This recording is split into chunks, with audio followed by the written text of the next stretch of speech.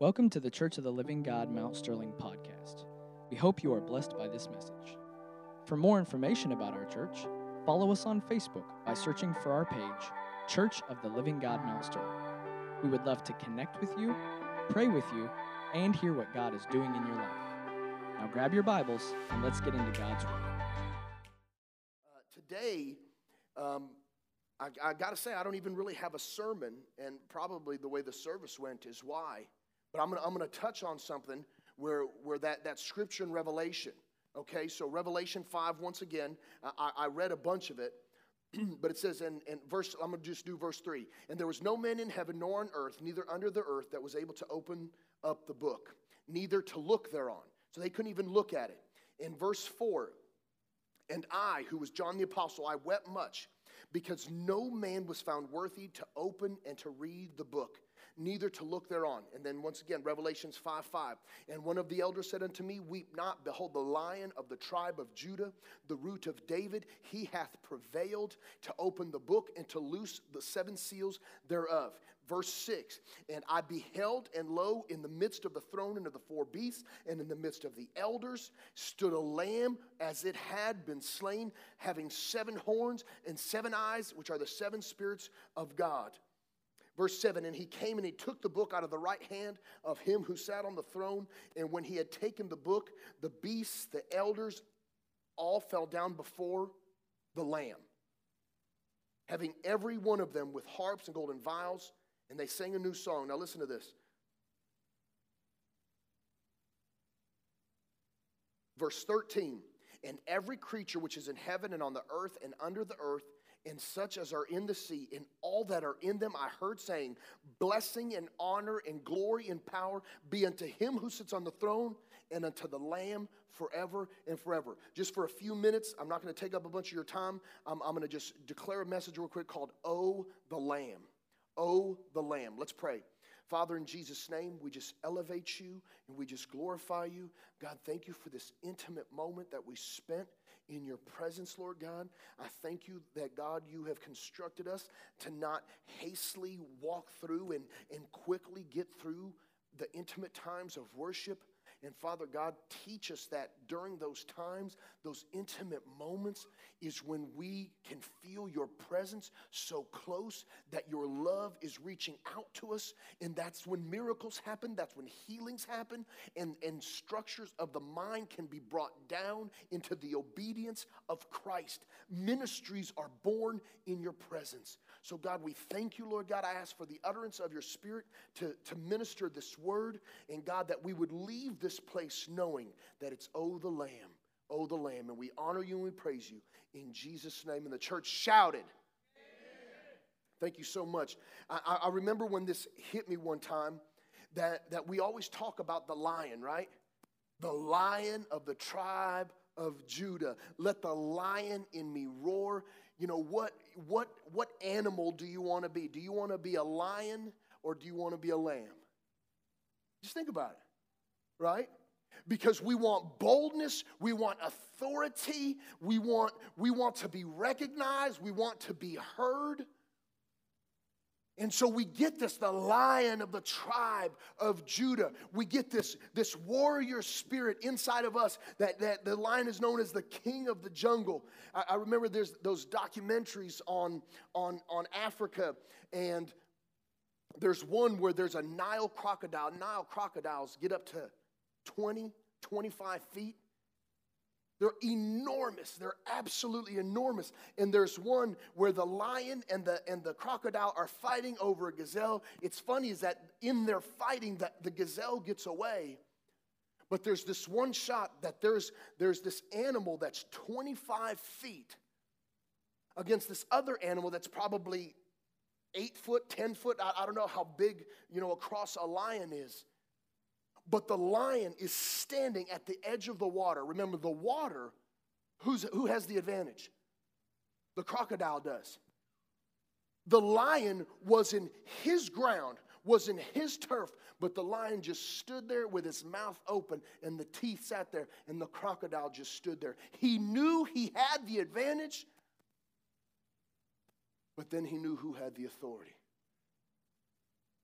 And so we see that, and I don't know about you, but I want to be a lion, right? Weep not, for behold, the Lion of the tribe of Judah. And John's like, man, somebody's worthy to open this. Somebody's worthy to do this. And then when he looked, he saw a lamb that was slain. Heaven declared him to be the Lion of the tribe of Judah. But John looked, and behold, a lamb that was slain. And then for the rest of the verse, did anybody say blessing and honor and glory and power to the Lion? Never again was the Lion mentioned. Because in heaven, forever and forever and forever, it's oh, the Lamb. And sometimes as Christians, we want to walk in all this authority, and that's things that Pastor John talked about. He talked about authority. He talked about identity, and then we talked last week about stepping out and prophesying. And so many times we get this mentality of warfare. And listen, from the very beginning of when I got saved, it seemed that my life just revolved around warfare.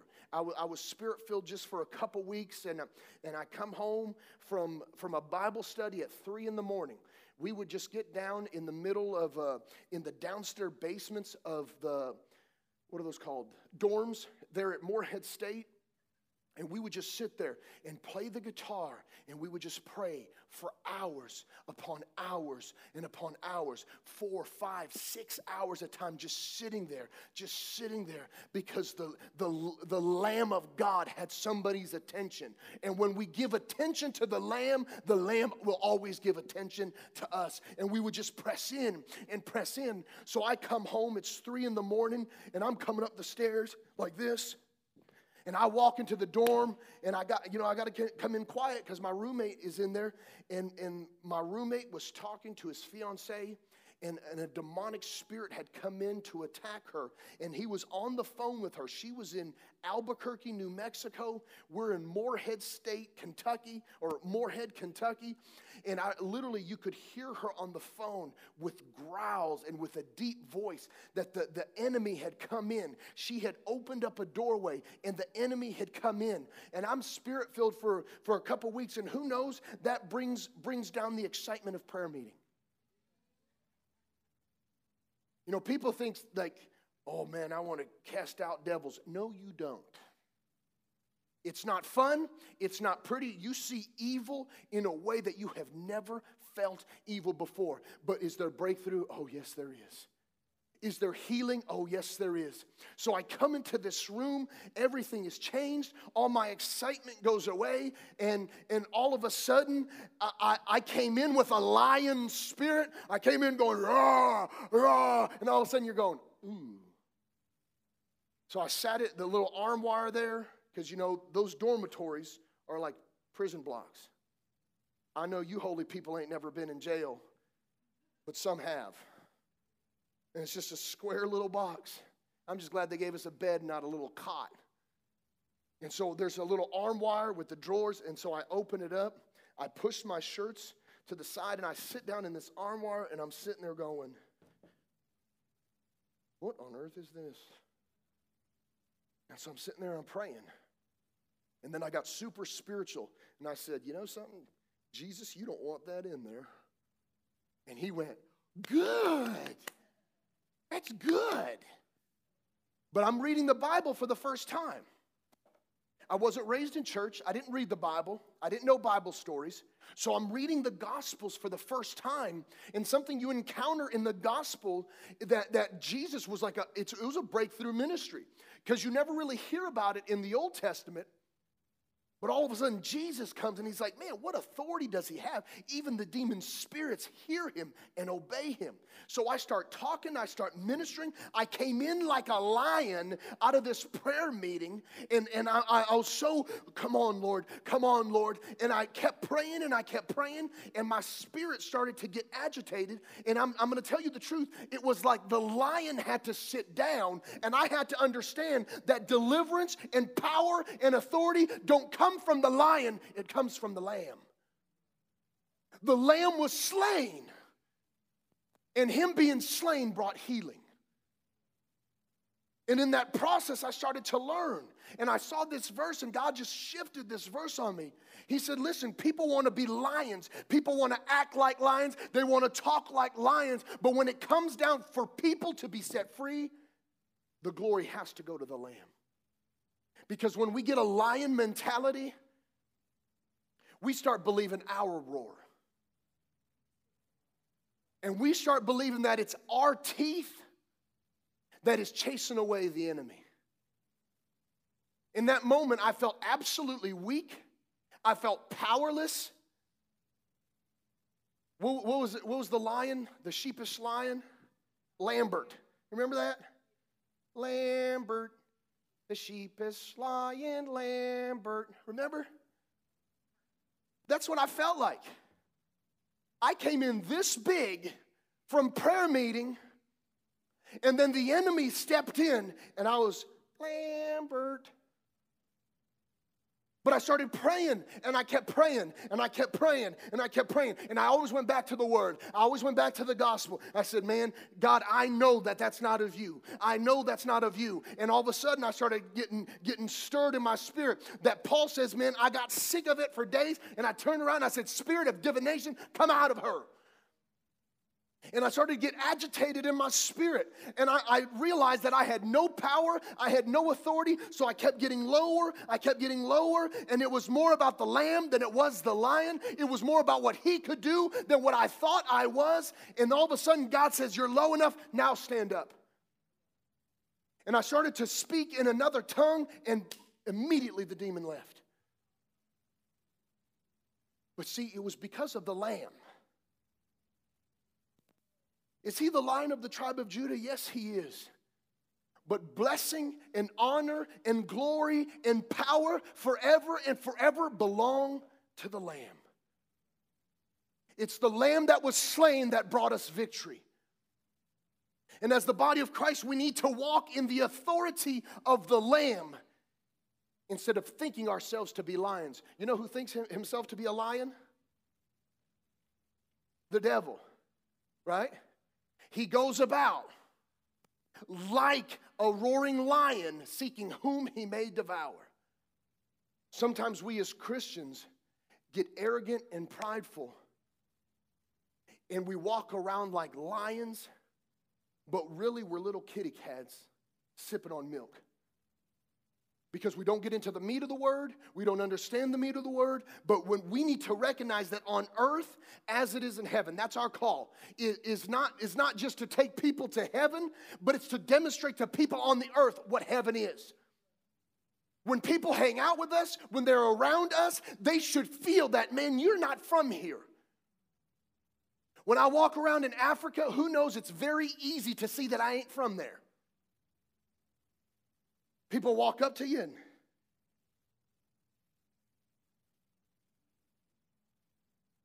they're like, boy, that's really on there. And they love it. I've heard of people who are blonde hair walk up into Africa and the kids are just looking at the hair going, look at this. And kids just surround you. And they surround you because they notice that you look different than them. But who knows that the spirit is greater than the flesh? Imagine if we are not noticed by what we look like, but how we walk in the spirit realm. See, that doesn't come from the lion. That comes from the lamb that was slain. John says, listen, they told me that the Lion of the tribe of Judah, he's worthy. But when I looked, it was the lamb. The lamb is forever worthy. And if we are going to take the city, if we're going to change the atmosphere of Mount Sterling, it's going to be about us exalting the lamb. The enemy goes about like a roaring lion seeking whom he may devour. And so many times we as Christians walk around like lions, and all we're doing is we're devouring people. If your anointing is used to devour people, I tell you, you're operating under the wrong kingdom. If you are so anointed that all you can do is correct people on Facebook, then maybe you're of the wrong kingdom. Facebook is not the place to correct, to train, and to rebuke. It's just not the place. Very soon, we've already talked about it. I think Kimberly is going out of town sometime, I don't even know when. But during that time, when she goes to visit her friend from college, I always take advantage and have men over. No offense, ladies. You wouldn't be allowed in my house with my wife not there, amen? Hello. But we're gonna have men over, and we're gonna sit around the fire. My Boanerges right here, sons of thunder. Them boys are just salivating for more glory. So guess what? Derek's over there salivating for more glory. Guess what? We're gonna get you fed. You want meat? We got meat. Because we want to prepare you men. We want to prepare you. I don't know you, but appreciate you being here, brother.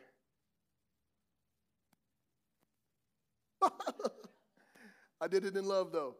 I didn't want to leave you out. But we're going to gather people together in a safe place, in an open place, where when gifts are revealed and gifts are operated in, there's a safe place to nurture, to train. You don't do that on Facebook. Because we want to be lions on Facebook, but really what we are is we're cowards in the spirit. We're like lions because we type real good and we accentuate and speak our words very fine on Facebook because we sit there for 20 minutes typing, deleting, until we get some good thing in your flesh and it profits nothing. But in heaven and in the earth, I want to tell you it's the Lamb. It's the Lamb because the Lamb was slain. The Lamb was sacrificed for us. Why? So we could become the children of God. I want you to re-look at that forever in your life. That everything of beauty, everything of power, everything of healing and deliverance and new life does not come from the lion. It comes from the Lamb. And we need to carry the Lamb. Because the Lamb can also roar. And we as the body of Christ have to unite together and to walk in a way that it's not like lions. We walk like the Lamb. Isaiah 53:1 says, "Who shall believe our report? To whom is the arm of the Lord extended to?" It says, "For he was born out of dry ground. He was a plant, a tender plant, and the ground was dusty." It said there was no comeliness to him. There was no form. We looked at him and there was no beauty. When they looked at Christ, there was nothing there that could say, man, that's why they said, man, what good comes out of Nazareth? They had saw him do these miracles, and yet when they looked at him, they said, surely this can't be the Messiah. See, they were looking for a lion. But it was the Lamb of God that by his wounds we are healed. And I would rather carry the lamb, I would rather walk humbly as a lamb, even before the slaughter, than to roar like a lion and nobody gets healed and nobody gets set free. Our focus needs to be more on him than what we look like. Because nobody wants to look like the weak one. Nobody wants to look like this. Even the Apostle Paul says, man, you guys cower at my appearance, saying, surely this isn't him. You know, it was one of those where you're going to have a revival service, and we're like, hey, man, we're going to have the Apostle Paul, and he steps up, and you're like, who's this? That's how Jesus was. Herod wanted to see Christ. He waited for him. So Pilate says, he's a Galilean, give him to Herod. It said Herod was excited to see him. And when he walked in, Herod was like, this is him? But yet all blessing and all honor and all glory and power in heaven and all of heaven, all of the earth, under the earth, in the seas, all glory and power and blessing and honor belong to the Lamb. And if that's who deserves it all, then that's who we need to represent. So I'm asking you as a pastor and as a man of God, I'm asking you today to lay down your lion's manes and pick up the soft wool of the lamb that was slain. Stand with me today.